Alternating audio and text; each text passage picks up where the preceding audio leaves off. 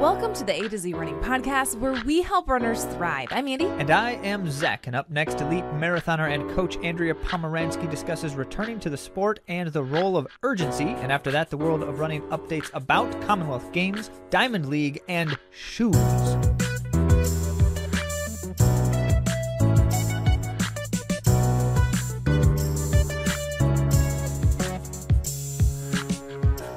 Don't forget, the most important thing you can do to get involved with the show is to share a question about your training and running experiences.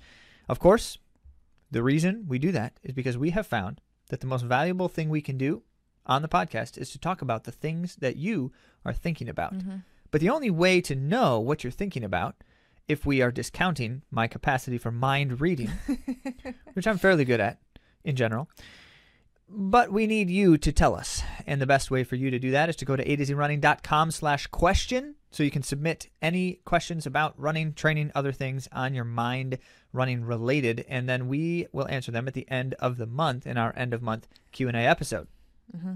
And if that's not timely enough, by the way, we also answer them in a reply in the email if it's a timely question and you need a more immediate answer than that too. And maybe we might not be able to get to it on the show, or we've already answered it in some capacity recently. So we'll respond to you, and hopefully we can even connect with you that way. So yeah, good reasons both direction. And I think the most important part of all of that and why we do it in this way is because even though your question might be the same question someone else has asked, it may not be the same situation. Yeah, that's Very true. rarely Yep. is. Yep. So the context does define the answer to some degree or another, certainly the nuance. And so ask the question, even if it's something that you feel like we've already answered or discussed in other contexts. It may be different for you. Mm-hmm. There you go, atozrunning.com/question. Or you can just message us or DM me on Instagram. I'm there as well. Now, I do have a promotion again this week, and that's the hip hook from Aletha Health. And you can get a discount using the code ATOZ, A to Z, if you need hip flexor relief. So it's great for triggering or having the trigger release of those points or hard to reach places. So the hip hook helps with that, and it's been helping me immensely, and it might help you too. So go to Aletha Health and look at that hip hook and use code ATOZ. Easy to remember because the hip hook helps heal hard to reach places. You're trying to think of an H. It'd be great if it started with an H, but it didn't. Awesome. Well, now let's get on to our main topic.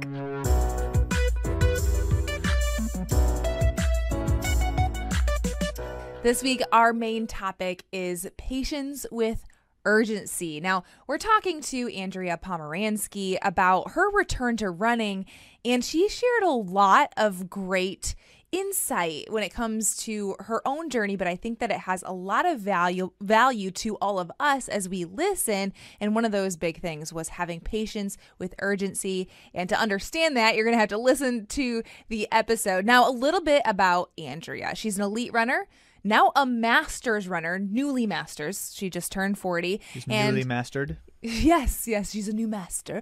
And coach at Team Run Run. And we'll let Andrea tell like her whole story, but I did want to give you a couple stats on her because it's pretty fun.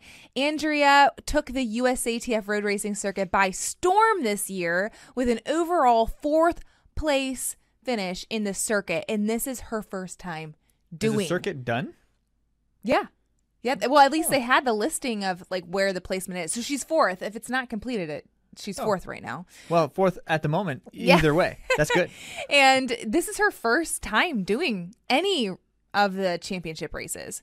So super impressive in her first ever showing. She was 2nd in the championship half marathon, 5th in the 25K, and 10th in the 6K. And at 39 and 40 years old, like I mentioned, this is her first time racing the circuit. And she was also 10th American in the Boston Marathon in her first pro start at a marathon major at the age of 39 in 2021. Pomaranski ran a half marathon PR this year. Marathon PR this year in Houston, running 2:33:38. We're going to talk a lot about that on the show. And this time qualifies her for her 3rd U.S. Olympic Trials marathon. Very impressive. I am going to post on a2zrunning.com more of her running resume, so you're going to want to make sure you check that out. Just a lot of fun info there with some of her personal best times. But the last thing I wanted to mention was a mile PR she also got this year. So she got her marathon PR, but then also her mile PR, and it's a pending Masters American record. All right. Yeah, and it's pretty. We're pretty sure it's going to go through because she did a lot of research as to which races she would do. But she ran 4:45, and that one she didn't know for sure if it was going to get the record. But then she ran a 4:47 at one that she knew had all the certifications it needed. So this is a road mile. This is a road mile record. Okay. Yeah. So fast. She was a collegiate runner, and this is her fastest mile she's ever run. Nice. And you probably are wondering, how did that happen? How did this all come to be? Well, we have Andrea on the show today, so we're going to get to talk about it. So let's get to our conversation with Andrea Pomaranski.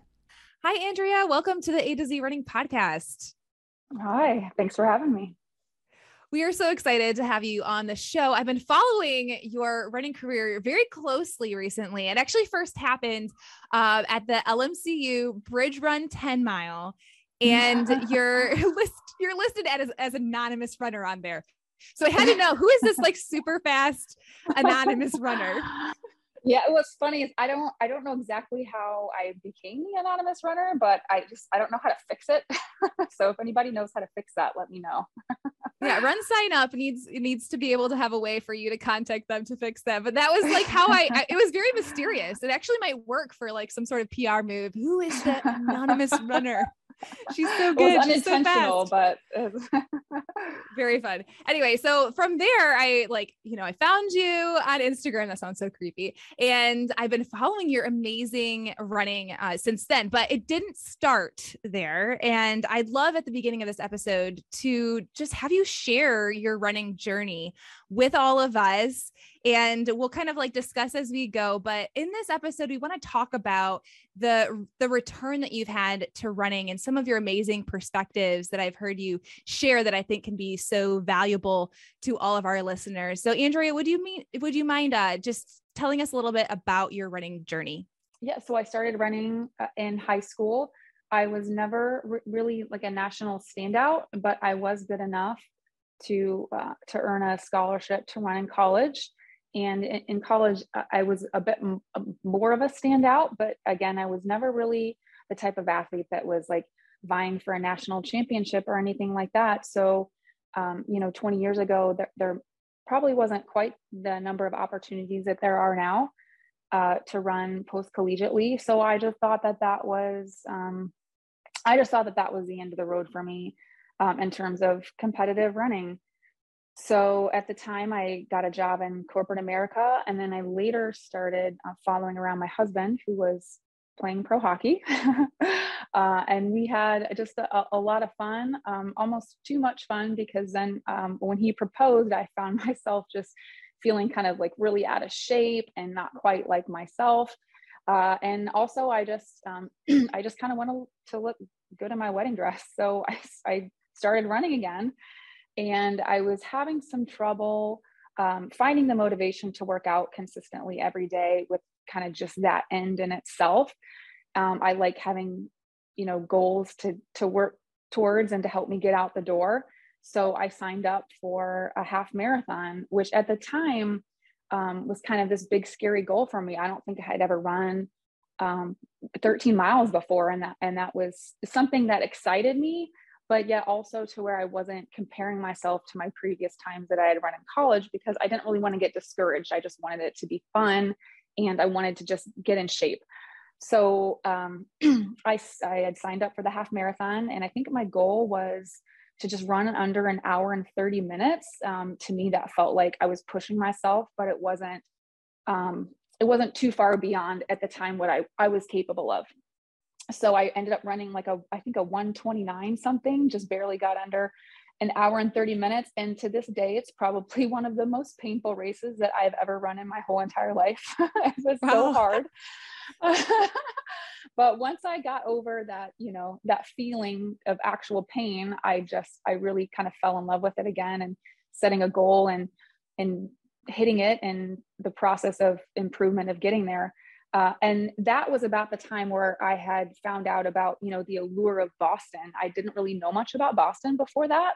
And I had found out that you had to qualify to get in, which I thought was just like the coolest thing. So then I set a goal of running a full marathon, and my goal was to try to qualify for Boston. And like at that time, like I thought that was like the pinnacle of running, like qualifying for Boston. What can you possibly do after you qualify for Boston? So so I trained for a few more months, and I ended up qualifying for Boston. I ran, I think, like a 2:58 at the New York City Marathon, which was pretty cool. I snuck under 3 hours. And then at that time, I got more involved with a running group. I thought, if I'm going to do Boston, I want to do it well. And I kind of connected with a running group, which was such a blessing, because some of the people that I met in that running group are still my best friends to this day. And it made it, not only made me better, but it made it so much more fun, and made the sport just so much more fun, connecting and working with other people. And I think that's part of the reason why I did improve so much at the time. And this was 10 or 12 years ago. So I ended up running, I think, like a 2:52 at Boston. And then at that point, I thought, well, I improved a lot. Like, what if I keep doing this and see what else I can do?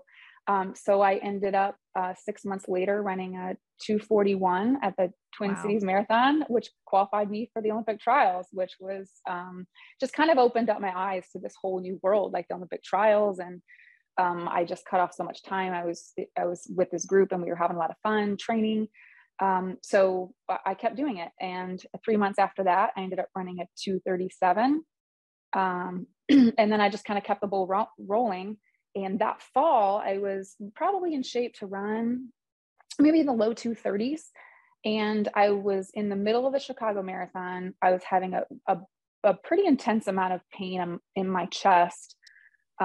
So I ended up dropping out. And a week later, I found out that I had 2 broken ribs. And a week after that, my doctor sat me down in his office and said, look, you have osteoporosis. It doesn't look good. Your competitive running days are probably over, but eventually you'll probably be able to run a couple miles again if you stop now and kind of take care of your body. So I did that. It was hard, but yeah, I think the real goal for my husband and I was to have a family. So we did that. We focused on, just getting healthy and starting a family. So we ended up a couple years later getting pregnant with our first set of twins. And honestly, in a really kind of tragic, and at the time, what felt like a very devastating way, we ended up losing both of them. They were born very prematurely. We ended up losing one son the day that they were born, and then spent the next 5 months every day in the NICU with our other son until he eventually contracted a virus and ended up passing away from that. And at the time, it was just a very dark period of my life. I thought, I just felt like there was nothing to go on for. It was, I tried to put on a show to everybody else, like I was fine and I was healing and everything was okay. But inside, I just felt like that was it. Like there was just nothing to go on for. And it really wasn't until we ended up about a year later getting pregnant with our 2 daughters, Annabelle and Zella, who are now vibrant and zesty and full of life. But it really wasn't until we found out that we were pregnant with them until I started to see a little bit of, like there's light ahead. And so I don't know if anybody's listening to this, just to know that if you're finding yourself in a really dark place, there is so much light ahead. And I found that, I realize that now. And at the time I didn't see it, but yeah, just there's so much good ahead. So we had our girls. They're beautiful, they're healthy. And then about a year and a half later, we had our third child, our son, Cooper. I think because of everything that we had gone through with our boys, our first set of twins, I felt like 100% of like my life and my time had to be dedicated to these children. And for a couple of years, it very much felt like that. It was like, I loved it. And we had these 3 beautiful children. I was so grateful. And then when my son was about 2, I just felt like I wanted to do like kind of like something that filled up my own cup again. It felt like I was kind of pouring out everything into, other people. And I just felt like this, kind of this pull to do something for me again. And I had always enjoyed running, so I started to run.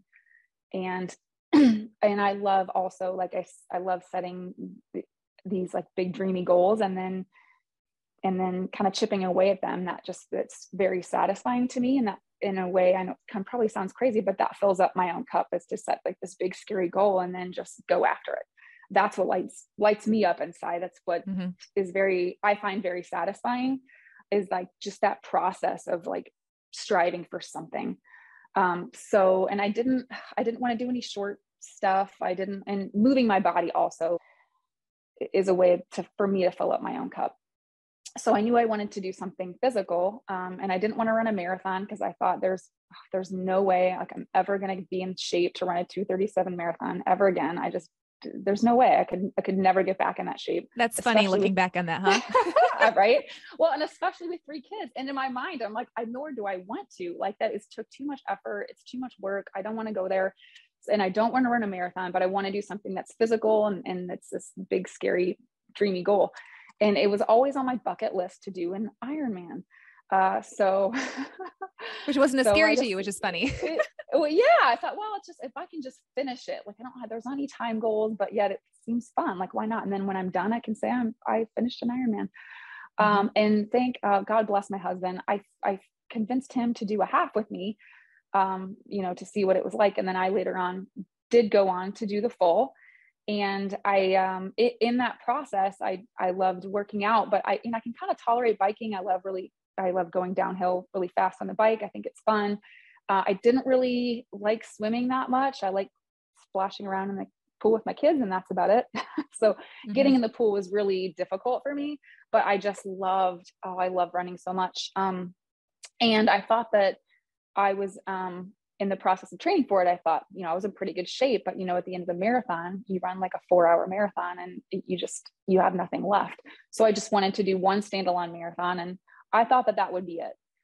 But I ended up coming 3rd in the Detroit Marathon and running, I think, like a 2:51. And I just kind of fell in love with that process all over again. And then I found out 4 months later that the Olympic trials marathon was going on. And I thought, like, I have nothing to lose. Why not just see what I can do for 3 months, train really hard for 3 months, because I don't want to look back on this moment and think, what if? So I ended up working really hard for 3 months, and I just barely qualified on the very last day for the trials. I ran with under a minute. I think I ran a 2:44. And then it just kind of snowballed from there. Like, once I got to the trials, and I think I was ranked maybe like 500 and something going into it, and it finished like 140 something. Whoa. Yeah, but just being around that energy, and I remember like looking at my husband and thinking like, man, I was just breastfeeding, and like we were both just like cleaning up, poopy diapers yesterday, and now I'm competing with the best like athletes in the world. Like, it just blew my mind. And more than that, I think just seeing so many moms, it kind of gave me, all along I'd thought in my mind, like, why am I doing this? I'm a mom of 3. I have no business doing this, running, training, pushing my body hard, like, for what? And I think just seeing so many moms out there doing the same thing kind of just it gave me permission that it was okay. And that there were other people that felt the same way I did, that for whatever reason wanted to fill up their cup or just felt good pushing their bodies or whatever. It allowed me a bit of peace around, wanting to strive and hit goals again. So after that, I ended up getting a coach, and thank goodness, because then the pandemic hit. So it was such a blessing, not only to have a really great coach helping me, but also someone to keep me accountable throughout the pandemic, which helped just tremendously. And then coming out of the pandemic, I was actually in better shape because, during that time, it gave me this kind of outlet during so many, tumultuous things going on in the outside world. It was something that I could control, that I had to look forward to. So I ended up coming out of the pandemic in better shape than I went in. And then at Grandma's, I ran a 2:37, and then it was like a 10-second PR. And then I ran another 10-second PR at Boston. And then 3 months after that, or 11, 10, 11, 12, 3 months after that, I ran a 4-minute PR at Houston, and it's just kind of been snowballing since. So it's just this whole like process of, oh, well, I did this. If I keep working, like what else can I get a little bit faster? And it's just that process of striving and improving that I've really just fallen in love with. And I think that's why I've seen the improvement that I have, is because, it's not like I set out with, oh, this is what I'm going to do, and it's going to take me 3 years to do it, but I'm going to stick my nose in and grind. It's like every couple months, it's like, oh, well, I did that. Like, what else can I do? So it's just really just that process of improvement, and has kind of landed me in the spot that I'm in now. Thank you so much for sharing all of that and sharing your heart. And like, I know it's not easy to talk about the darkest periods in our lives. And I appreciate you coming on the show and sharing that with us, really opening yourself up, because a lot of us have been in some really dark moments, and to hear your journey, and then this way that you're able to fill up so you can pour out through running and finding this joy again and chasing after some big goals. We love to hear all of that. And I think a lot of our audience can resonate with bits and pieces of your story. We might not be quite as fast as you, but we can resonate with different parts of your story and why running really helps us through our journey.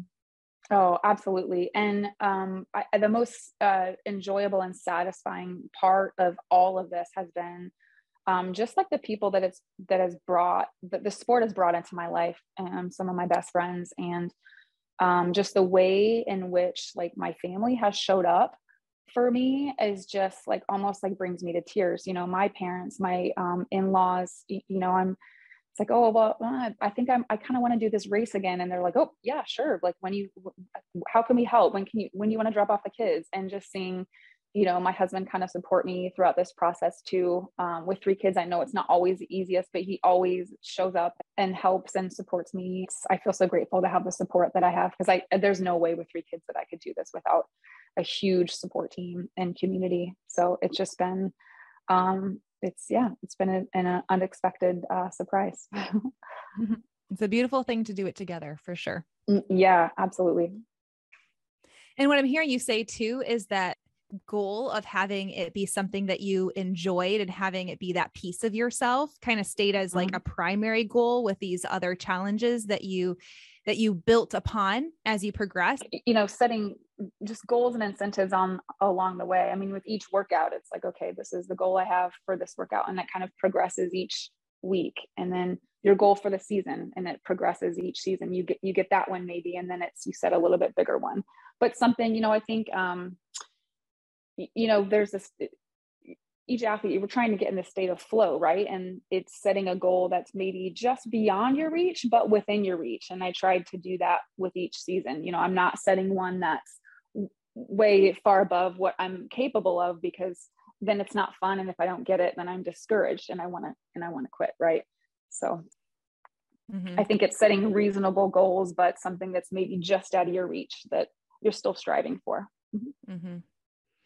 And as you were returning, I'm kind of going back to the beginning phases where you're learning to love it again. You are having that piece of yourself that's back. It helps you feel more alive, more of yourself, because you're pouring out, right, in your daily life. How are you able to do that healthily, that progression of coming back to running healthily? Were there routines that you were doing? What was your mindset around training in general? Or were you just getting out for a run in the little bits that you could here and there? What was that like? I think you have to be kind of methodical when you're coming back, because you don't want to go too soon, too fast, because then you'll get injured and you're right back at square one. And so I think, I was listening I had some kind of ideas in my head of what I wanted to kind of touch on. And I think I mentioned this before we started recording. And then I was listening to your podcast on my long run yesterday, and about the 9 things, that you want to do or not do in running. And the first two things that you and Zach had mentioned were two out of the three things that have really helped me on the way. And it was consistency and patience. And I think it's just so important to kind of reiterate what you had mentioned. And you did such a good job of like saying how important and why they were important. But I think it's just setting like a schedule and being really consistent about that schedule, but knowing that maybe those big long-term goals you have are just, they're not going to come right away, but they will. You just have to be patient. And it's going to sound kind of counterintuitive, or kind of like opposite, but my third one was a sense of urgency. It kind of, sense of urgency and patience, you wouldn't necessarily think that they go hand in hand, but they do. So it's, I think, from the day to day, having a sense of urgency of, okay, this is what I need to do today to get me to those goals, to where I want to be, but also having that sense of patience to know that it's not going to come right away. But if you just keep at it, eventually you'll find yourself hitting those goals. So I love that. And that's such a great piece to add in there, like super important, because what we're doing, even though it takes a long time, it matters. The routine that we're doing matters. Yep. Yeah. And it's easy to think, oh, like, I'm going to have the patience. I'm not, but you still need to have that. Okay, like, what do I need to do today? And then do it. And yeah, so I think that's so important. Even when you're even when you're injured, it's like, okay, like, what kind of rehab can I do right now? Or like, I have this pain in my shin or my foot. Like, what rehab exercises can I do like right now, so that tomorrow, like, I feel better and I can go out for that run or something like that. I don't know if that makes sense. Oh yeah, for sure. It makes a lot of sense to me right now, doing a lot of rehab work. Yeah. It's like, I don't love this rehab, but I love running so much that I'm willing to do all this rehab. I know it's harder to have to do those things when you're injured than it is to just go out for your run. But it all matters. And the day-to-day, sense of urgency, like, today I need to do this. This is something that's important, and it's a long game. Both literally and figuratively for us long distance runners, but it truly is. I'm glad that you added that to the perspective. So thinking about your journey, what are some of the unexpected or maybe expected blessings and rewards of returning to running?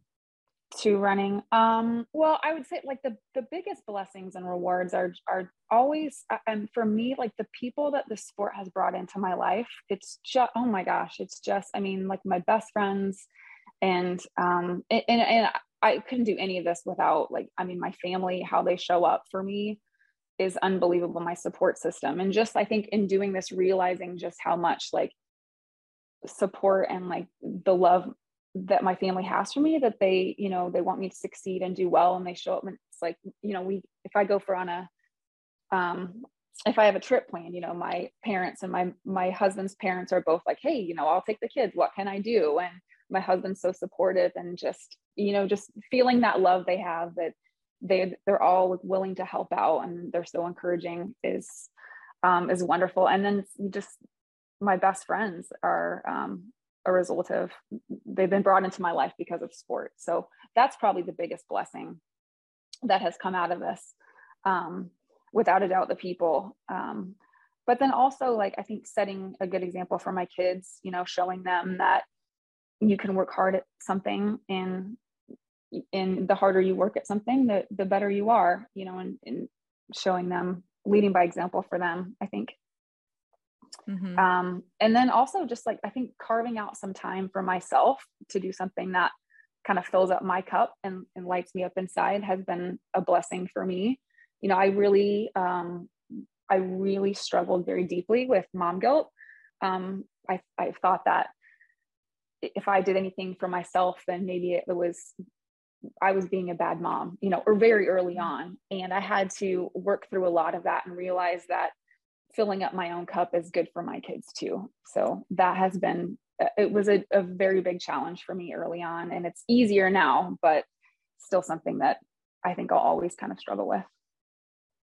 And I think that resonates with so many of us, no matter what the situation is in general. It's hard to prioritize because, one, it's not as measurable when it comes to our mental and emotional wellness. I think that a lot of times we don't we aren't able to fully grasp how important that is in our day to day and how it helps us function in our other responsibilities. And so then we end up rushing, and we have this mindset that, we're just checking things off of our list. And then there's no room for our health, or there's no room for our run or our mobility routine or what have you, because we don't see it as the important thing that it can truly be to help us have a thriving life. And I love seeing you on Instagram posting about your mom and your kids and your life, that you have this full, beautiful, thriving life, and how running truly can aid to it. And it's so wonderful to hear you articulate that component of the meaningfulness of running in your life. Oh, 100%. And I think of it, I read in a book somewhere, I love this analogy. It's like, think of yourself as a vase, right? And if you're tipping this way and you're tipping that way and you're tipping and you're trying to fill up everybody else's cup, and eventually that vase is going to kind of swirl around and then like tumble and crash, right? But if you just kind of stand still and you fill up your own vase with water, then it just overflows out into everybody around you. And I feel like in a way, that's how, like, doing this thing for myself, I feel like in a way I'm able to kind of overflow more to other people, because I'm taking care of myself and I'm carving out this time for me where I do, it's like a meditation. Like I think about things and I have some time for myself. And then when I come back, it's like, oh, I'm better. Like my cup is filled. I can give more to the people around me. So I think that's definitely one of the unexpected blessings that I've had about doing this. And I'm one of those people, I think, like, it just, moving my body in some way just does so much for, not only my physical health, but my mental health as well. So it's just really important for me to be able to do that. Yeah. Same.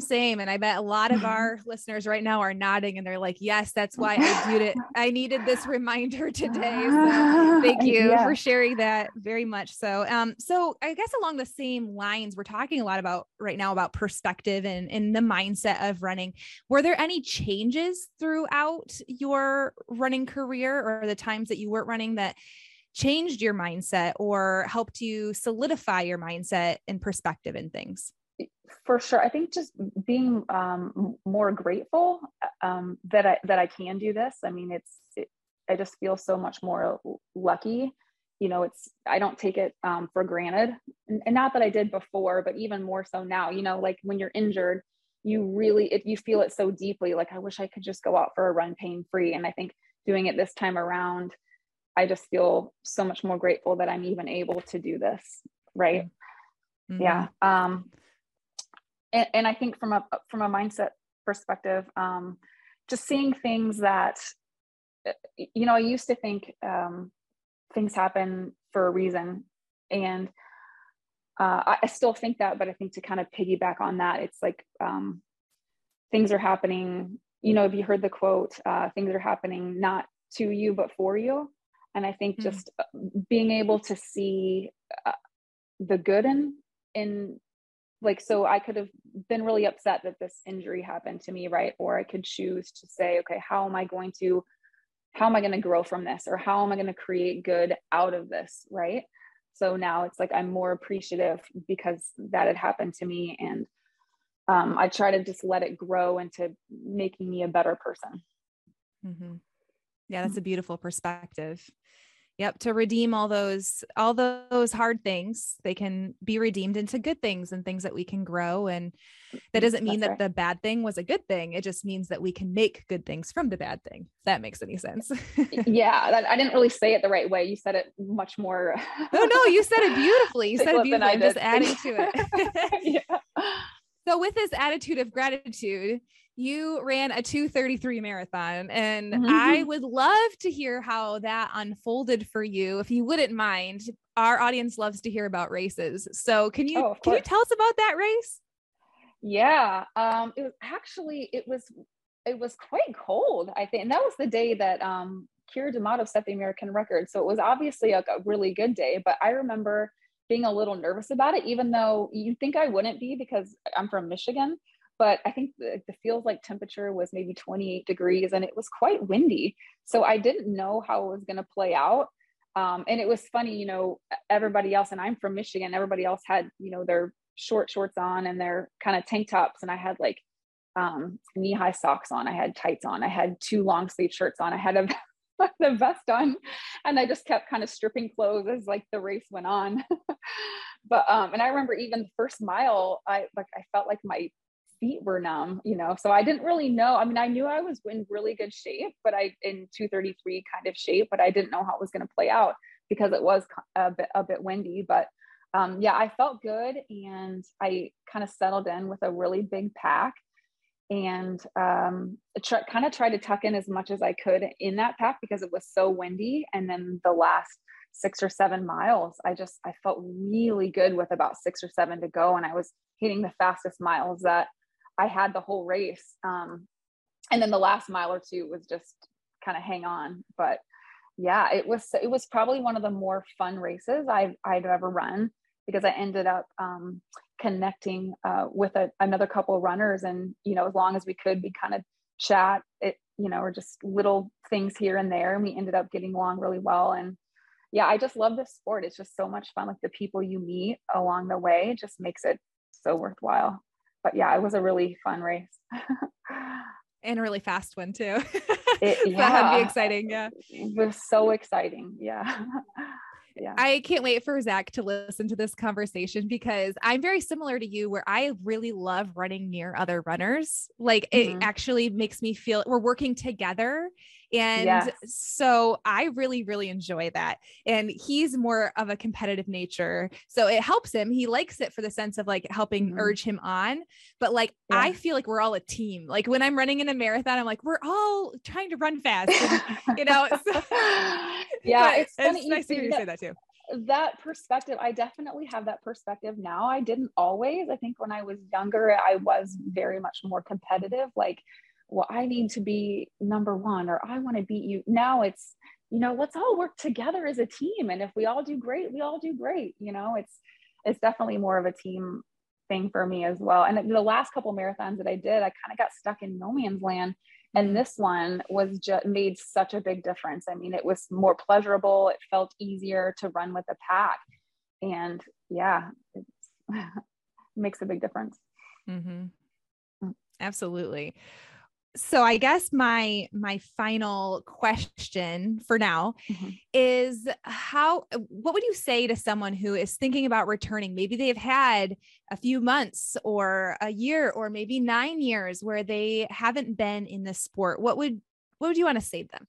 One thing I would say is just like the importance of setting goals, like long-term goals, but really important is the short-term goals, whether it's a week or a month. Like what can you do on a day-to-day to get your week goal, and then your month goal, and then your season goal, and then but always keep that really big goal in the back of your mind, because that kind of lights your fire too, right? It's down the road. Like it's what's, maybe you don't want to get out the door for your run or a second run that day, but if you kind of think, oh, well, I have this really big goal, like a year from now, what do I need to do today to get that goal? It's, if you think about that, then it'll kind of give you the motivation to do what you need on a daily basis.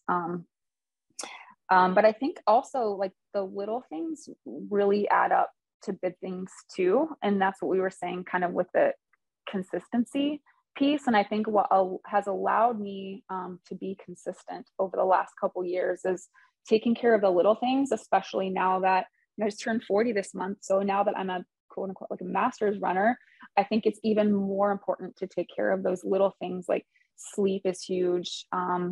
Eating well is so big. I don't think I could do what I'm doing now if I didn't really nourish my body, not only with enough foods, but the right kinds of foods. Right. So like, I mean, and I'm not trying to say I'm like perfect. I'm human just like everybody else, but I think trying to really focus on as much as I can doing really like real whole foods, like there's a big difference between 100 calories of French fries or 100 calories of like wild blueberries. Right. So like really nutritionally foods that are like nutritional powerhouses. And then I think, making sure you're getting enough protein, like especially to repair your muscles, especially if you're injured. And then a strength routine is really important too. Coming back just to make sure that your body can build the way that you want it to build. And I think the structure of mileage is really important too, being really smart about being consistent, like running at the same time each day and building slowly rather than adding too much and getting set back. So yeah, I don't know. Those are things probably everybody knows about, but I think just to reiterate, they're important. I think they're very practical. And I think that a lot of us know we need to make time for those things, the little things like you're saying, and making those choices with urgency. I like that you put it that way, making these choices with urgency, knowing that they matter, even though it takes a long time to see the fruition. For us to hear that, I think sometimes it takes it a few times. I'm not the only one. I know some of you guys are listening and you're like, I'm with you, Andy. Sometimes it takes a few times to hear something and to really, to buckle down, to get the discipline, to do the little things and to do it correctly and help this whole journey of returning. It's about, our mental and our physical health that we were talking about before, and finding that space for ourselves and filling our cup. But if we can do that in a way that feels better and we're able to be better runners, that's going to just make the whole experience that much better. Yeah. And really at the end of the day, it's about like fun. I mean, keeping it fun. And, I wouldn't be where I'm at and I wouldn't be doing this if I didn't enjoy myself and if it didn't add to my life. And if it gets to the point where it's adding stress or it's detracting from your life, then maybe it's time to rethink your goals, and if your goal is just to, go out and run for 20 or 30 minutes a couple of days a week for your mental health, that there's nothing wrong with that. I thrive kind of an environment where I am setting these like big dreamy goals, and then I'm doing things every day to go after them. Like that kind of helps me, but if it helps you to just run 20 minutes and then just to get some endorphins flowing, then there's nothing wrong with that. But I think it's important too, to decide like, what are your goals, whether they're big or just for physical health. And there's nothing wrong with either one of them. Thank you so much, Andrea, for coming on the show. We could keep talking for a really long time. I can feel that. So I so appreciate you coming on and connecting with us here at A to Z Running and our audience. We've loved having you. Yeah. Oh my gosh, this has been so much fun. Thank you so much for having me. And I love your show. And like, I think I said this before you press record, but it's such an honor to be on your show with the quality of guests that you have. It's just, I appreciate you having me on so much. Thank you, Andrea. That was such a great conversation that had a lot about goal setting, and it had very practical stuff when it comes to returning to running after a long period of time off. I loved what she said, and we teased it. It's the name of this episode, but the patience with a sense of urgency, and how she brings those two together. I think that is so valuable. I thought it was brilliant, really, the way that she put it, because I think a lot of times when we think of being patient, we just sit on things maybe a little too much, and we don't have the same kind of excitement, like get up in the morning and get going. And every day has importance. And for her, as she discussed loving the process, we talk about that a lot on the show, loving the process, she was able to get to her goals because she maintained a sense of urgency while being patient with herself and setting realistic and incremental goals throughout her journey. So if the keys to success previously were consistency and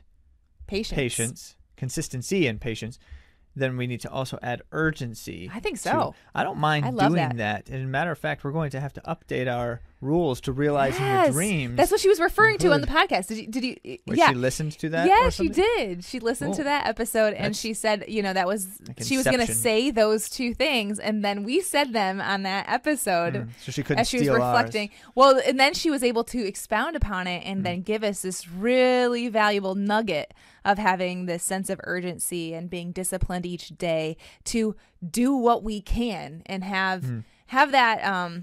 We have to be patient because it does take a long time, but what I do today really does matter. So having that, and we're going to talk next week then a little bit more with actually a medical professional about this and how it pertains to returning to running as well. So you're going to want to make sure you subscribe and listen to that show too. That's good. If I can riff on the urgency piece just a moment too, in my own experiences. Are you gonna also put it into riff some just sort means of to talk about something? I was hoping for more okay, of a performance so from you. if I may, because it's true that there's a combination involved here, and I tend to notice that interval experience when you're kind of going in and out of different phases of things. When the urgency slackens, the consistency becomes more difficult. And the urgency isn't an urgency to see progress, although we tend to be tempted to feel that urgency. It's not an urgency to be successful, although, again, we tend to feel that urgency. Where I find the urgency to be the most productive, and this is what she was talking about, is that sense of like needing to be consistent. Like the urgency is to fall into the pattern and then hold it as closely as you can reasonably do so within the balance. And I think that's a valuable thing because it creates a sense of like, if there's a disruption, because there will be, there's always going to be disruptions.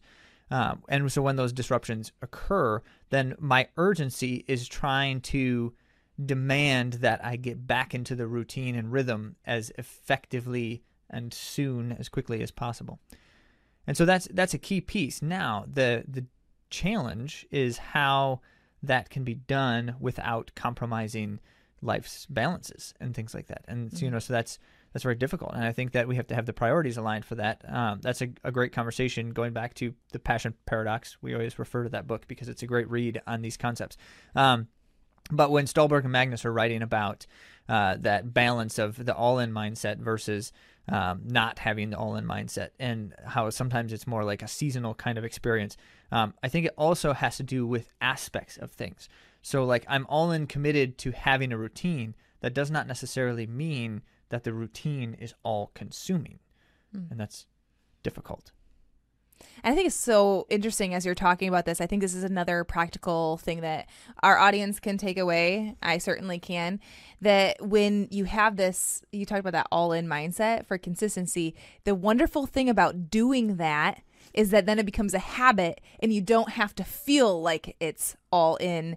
And then you could have urgency that brings you to another aspect of your training. And so then you're not, that's the cool thing about continuing to have the consistency over time is that you keep refining your process. And yeah, I think because routines then become habits, I think that's what I'm trying to get at here. And then it's not as hard to do that. It's not as hard to do the things that you've been doing day in and day out. That is good. The other reason why you need urgency is because you need to be urgently interested in learning more about these concepts. And this is a very sincere comment. I'm not just tongue-in-cheek advertising our products and such, but the urgency toward like, I shouldn't ever be content with my current level of understanding of a thing that I'm, highly invested in. So certainly we're not going to pursue deep levels of understanding of every single thing in life because we don't have the time to do that.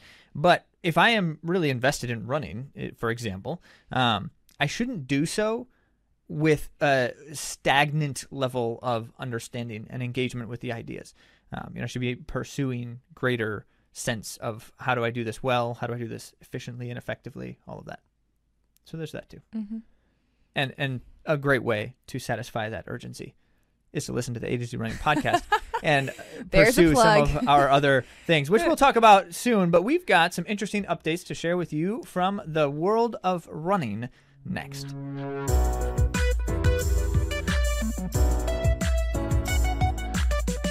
This week in the world of running, we're starting again with some A to Z Runner shout outs. Aaron ran the Trans Rockies multi-stage event. Multi-stage. 118 miles. Over 6 days? It was, Zach, you put me on the spot. I think it was 6 days. It was 6 days. It was Monday through Saturday. Okay. Yeah. And she was 5th overall. All right. Major props to Aaron. Nice job. Incredible. Christy and Dan O ran the Riley Trails Half Marathon, and Dan O was first in his age group, and Lewis ran the marathon as part of his training. And then Bill, he landed a podium in another 5K, which I feel like we say every other weekend. He's been top 3 in every single race he's run in the last 3 months. Pretty exciting. Yeah, and he got a new shiny 5K PR. Shiny. Yeah. Don't know how a PR shines, but nice work, Bill. Nice work, Bill. And it was a milestone PR at that, which is always exciting. Mm-hmm. Good stuff. All right. These are fun times. Speaking of fun times, the Diamond League is back after some championship stuff going on through the middle of the summer. And Diamond League's now going to help us close out the summer and early fall and with some exciting track action. This from Poland in their first Diamond League appearance. I don't know exactly what I'm trying to say. Meeting. This meeting was not a Diamond League before, but it is now. Yep. Or at least it was this year, and hopefully continues to be so. And that was a place that might be called Silesia, if I pronounce that anywhere near correctly. And some interesting happenings, which is always kind of fun. Yeah. You tend to see during this time of year a kind of like a little bit of almost a slight dip in the competitive edge because they're coming off the big championship stuff, and they can't just hold their peak racing shape for like 10 weeks straight. So you'll see a lot of the athletes kind of have a slightly stale couple of weeks as they're kind of recharging and then they jump back out. But didn't seem like it here. Yeah, so I am guessing that it's probably strategic. Like at what timing are you going to do that? It depends on how the athlete feels, and that's why it's always important for the athlete to be communicating with their coach and to really try to figure out what's their pattern. You know, how long can my peak be? How long can we extend these things? What do I need to be able to perform maybe in another few weeks at a Diamond League that I would care to do even better, place better at. So yeah, there's just so many considerations, but we did have really good performances. Sifan Hassan finally was able to claim a win. It seems like it's been a while for her since the Olympics last summer. Yeah, and she ran the women's 3,000 meter run, and we weren't able to see this event. We weren't able to see. There was nothing posted afterwards. So from what I see, Sifan Hassan ran an 8:39.27 over Taye.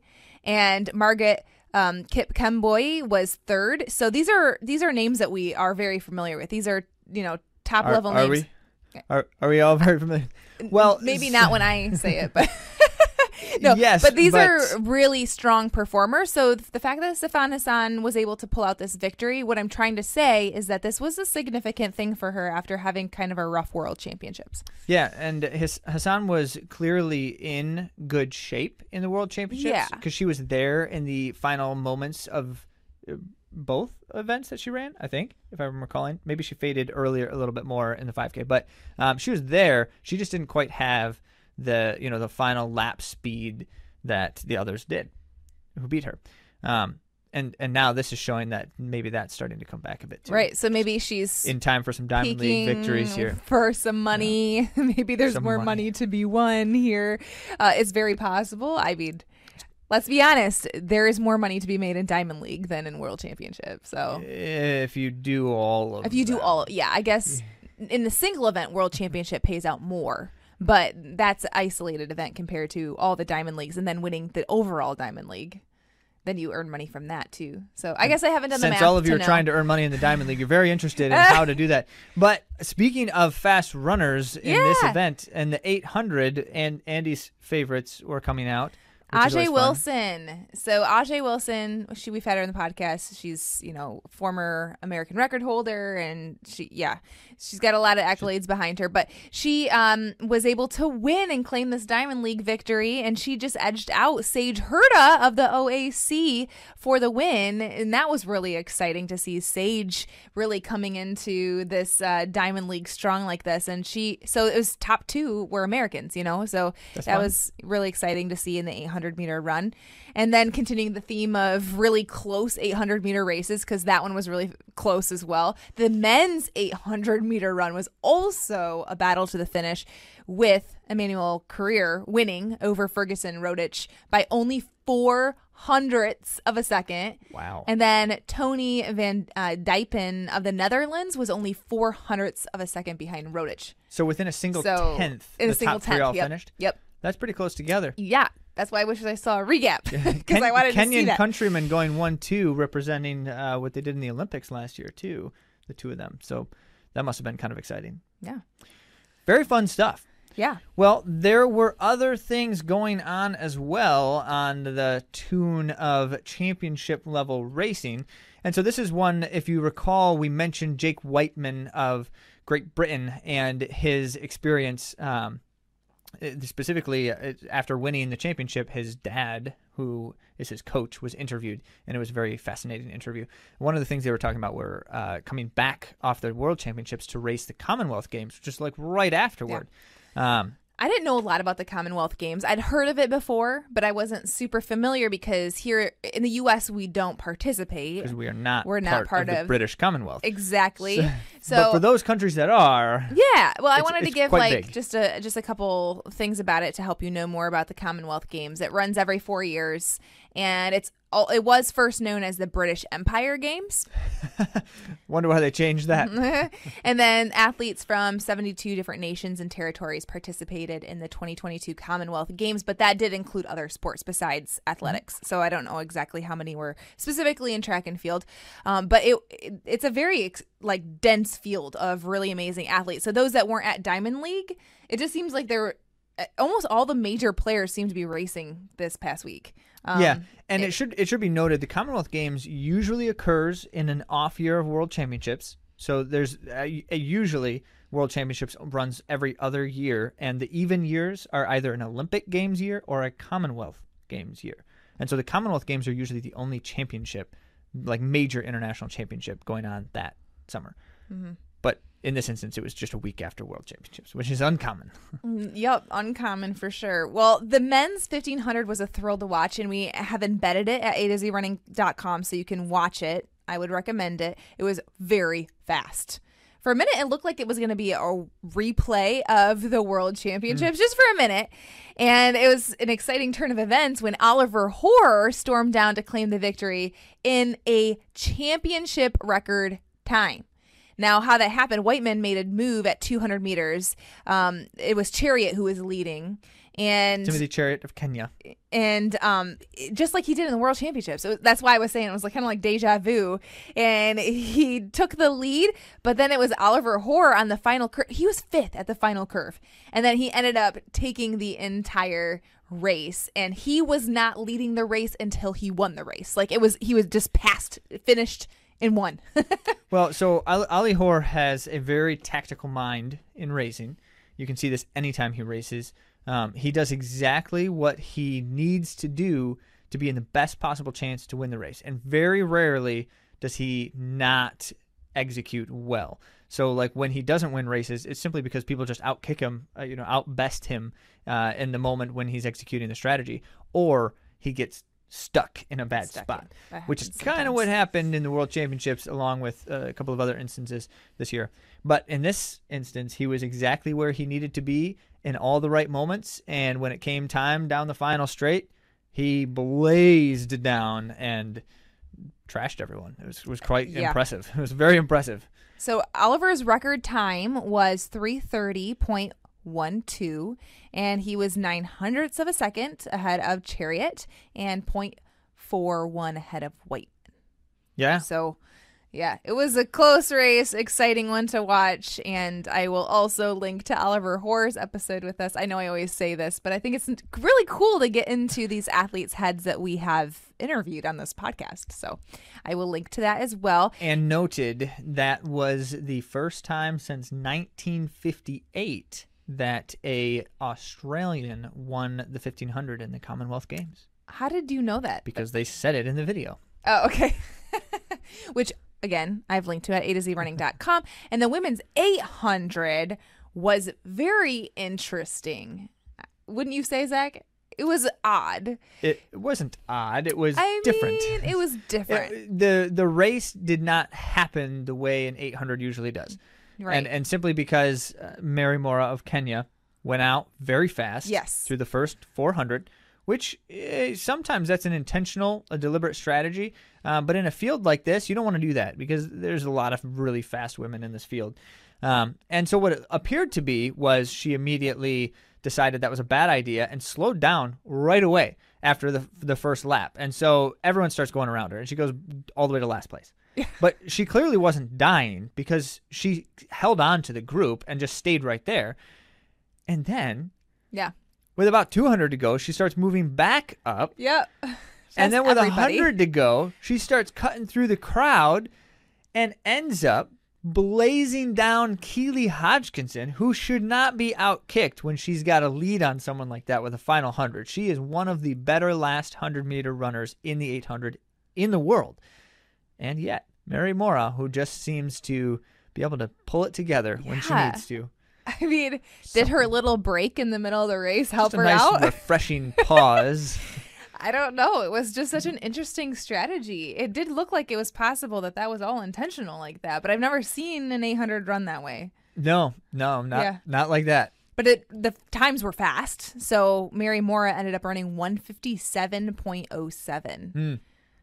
That's almost a championship record. So yeah, Games record's 156.6 something, so that was really good. You can watch that race. I have that embedded at atozrunning.com. And then just one final note that's interesting. Eilish McColgan, she was first in the 10,000 meter run in a Games record time. Mm-hmm. And it's kind of cool. Her mom was a 2-time Commonwealth champion. So she's following in her mother Liz's footsteps. She's broken a lot of her mom's records. True. And this year has been crazy with records for Eilish. And then Eilish was second in the 5,000. She came back to run a really strong 5,000 meter run as well. So I thought that was a interesting side note on the event. Final interesting note about the Commonwealth Games specifically is that the runners in this particular event represent their precise nationality, not for instance, so it's not Great Britain, it's England or Scotland. They specifically represent that branch. So I find that to be interesting because then, you have runners who, like Eilish McColgan and Keely Hodgkinson, for instance, they're not in the same events, but in the World Championships, they were wearing the Great Britain uniform. But in the Commonwealth Games, England has a separate uniform from Scotland. Right. And so they had, something different, which is kind of cool. It's like a more precise flavor in terms of the kind of cut of all these representations from all these different places. Yeah, it's neat. And Zach made this comment, but it's kind of cool. They get 2 sets of championship uniforms. They just get more awesome gear. More awesome gear. Not that we do it for the gear, but the gear is pretty awesome. Some do it for the gear. So this last thing is old news, new shoes. Oh, come on. Oh, you love it. You love my I don't. Titles. Well, this might be old news. For many of us, it's news because it was kind of glided by. It was not. Because it's not news. It's just something that happens all the time, and people get mad about it when they want to get mad about it. So it's about shoes. Shortly, 8 months after the rule that an athlete's shoe must be available to all the participants. So you Remember that can't rule? run in secret prototype shoes that everyone else can't buy. 8 months after, World Athletics quietly reversed their decision. Now they call it the development shoe rule. There are still rules about stack height and materials, but an athlete is allowed to wear a prototype that's not available. Maybe not available to anyone else. Maybe it's just them. So it's kind of interesting. Kipchoge and his own unique shoes, which did happen. Yep. And I wanted to read this part of what the World Athletics issued. The amendment to the rule will allow development shoes to be worn in international competitions and competitions sanctioned by member federations where World Athletics rules are applied prior to their availability to other athletes. That's the change there. Upon approval of the shoe specifications by World Athletics, these shoes will have to meet the same technical specifications as other approved shoes. Yeah. So they can't go crazy, but I mean, there are advancements. And the reason why I found this all out is because Laura Muir was wearing a prototype at the Commonwealth Games, and there was a little, thread on Let's Run. But very interesting. So now you might see shoes that, in races and whatnot that you haven't seen yet. And that's because they're now allowed to wear the prototypes again. Which just simply brings us back to the way it has always been. And it's for one simple reason. The only reason they changed that rule for a brief period of time there is because Nike was developing some things that nobody else had ever seen before. When they were starting to do that stuff with carbon and the super crazy springy foam. No one had ever seen that kind of stuff before. It was something totally new to the market. And World Athletics wanted to just pause that crazy breakneck speed that Nike was churning out something different all the time. And they were throwing new shoes on people every month or so. And they were like, this is this is a little too wild. We need everybody to kind of catch up a little bit and figure out what's going on. So they put that rule in place because they didn't even know what was going on themselves. Once they got a handle on what was happening and technologically what kinds of advancements were going on, it goes back to the same old situation, which is, yes, you can put new shoes on your athletes because that's what they do. It's partly because they're getting attention for their brand, and it's partly because they're testing things and seeing how athletes like them and respond to them. And I don't see a problem with that. Yeah, I guess I could see where there would be a debate, though, because then if an athlete is unsponsored for one reason or another, where there's so much that goes into that. It's not just by times anymore. Sometimes it's how many do they have, like, social media following and this and that and the other thing. So the availability of technology gives an obvious advantage to one athlete over another athlete. So does the contract sponsorship, where they're paying them lots of money and they're giving them free access to facilities, and they're giving them recovery products and things that no one has ever seen before. And I mean, if you want to go down that rabbit hole, Andy, the entire game is built on the premise that some people have and some people don't. And I'm not sure you're ever going to fix that. Gotcha. Well, unless you get rid of all corporate involvement.